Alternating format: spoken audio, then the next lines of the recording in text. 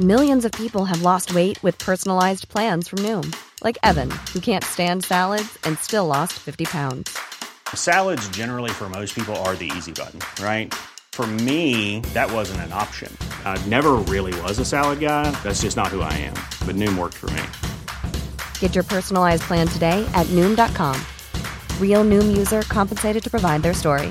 In 4 weeks, the typical Noom user can expect to lose 1 to 2 pounds per week. Individual results may vary.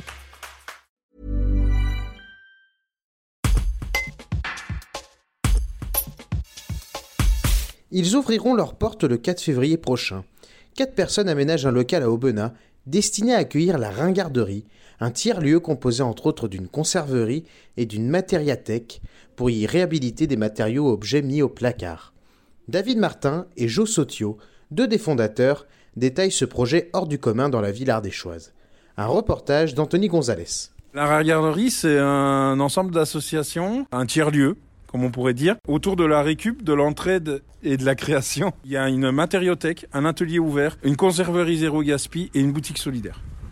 Et alors là, vous avez trouvé un local à Aubenas. Dedans, il y a un peu de mouvement. Qu'est-ce qui se passe en ce moment même ? C'est l'aménagement. On est en train de prendre possession du lieu et de lui amener de la vie, d'insuffler de la vie. Voilà.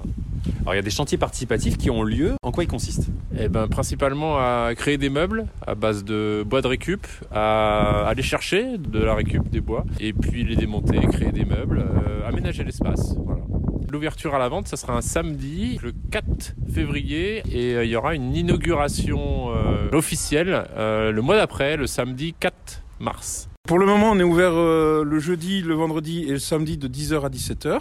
Et vous pouvez nous amener toutes sortes de choses autour du bricolage. Donc ça peut être des outils, des machines, du bois, de la brique, du carrelage, des fins de chantier, des invendus dans les magasins pour ceux qui nous entendraient. Ceux qui ont un peu de temps et qui ont envie, venir nous aider en bénévolat le jeudi, le vendredi et le samedi de 10h à 17h. Pour la conserverie aussi, on accepte des bocaux, idéalement de type Le Parfait, mais tous les bocaux sont les bienvenus. En parlant de ces fameux matériaux, on parlait de quelque chose de très important, c'est le fait que aussi vous vous permettrez de refuser certaines choses en fonction de leur état, c'est ça ?